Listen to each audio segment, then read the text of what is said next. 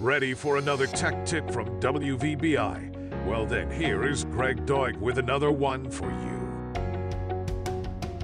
Let's talk about some more performance tips for your Windows 11 computers for those using Windows 11. Keeping Windows 11 updated is crucial. Updates can fix bugs and improve performance.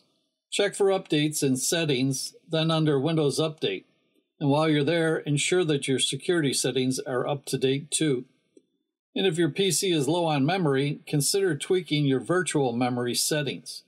Go to System Properties, click on Advanced System Settings, then under Performance, click Settings.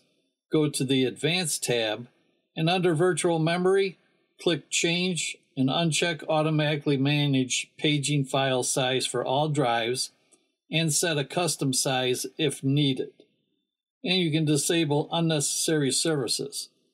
Some Windows services might not be essential for you. Disabling these can free up resources, but be cautious here though. Only disable services you know you don't need. You can access services by typing Services in the Start menu and then take a look at the ones that are there and go ahead and change the ones you think you do not need.